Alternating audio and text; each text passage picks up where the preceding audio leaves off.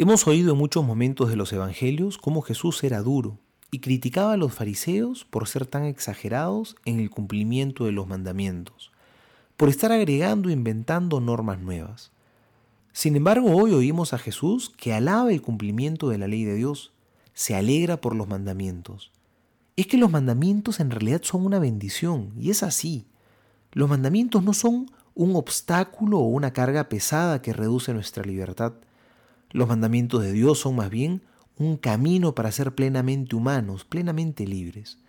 Tanto así que Jesús no ha venido a quitar los mandamientos y normas, sino que todo lo contrario. Él ha venido a darles plenitud.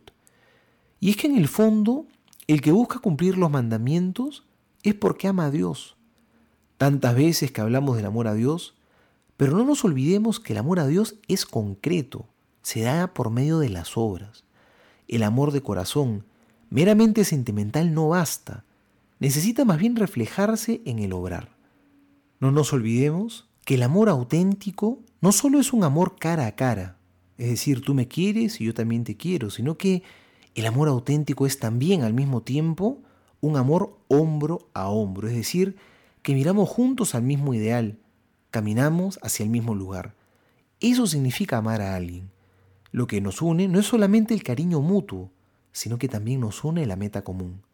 A Jesús hay que amarlo de corazón, porque también estamos hombro a hombro en la misma misión con Él.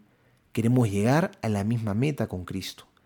De ahí brota nuestro deseo de seguir sus caminos, de cumplir sus mandamientos, porque descubrimos que son camino para vivir el auténtico amor. Soy el Padre Juan José Paniagua y les doy a todos mi bendición en el nombre del Padre y del Hijo y del Espíritu Santo. Amén.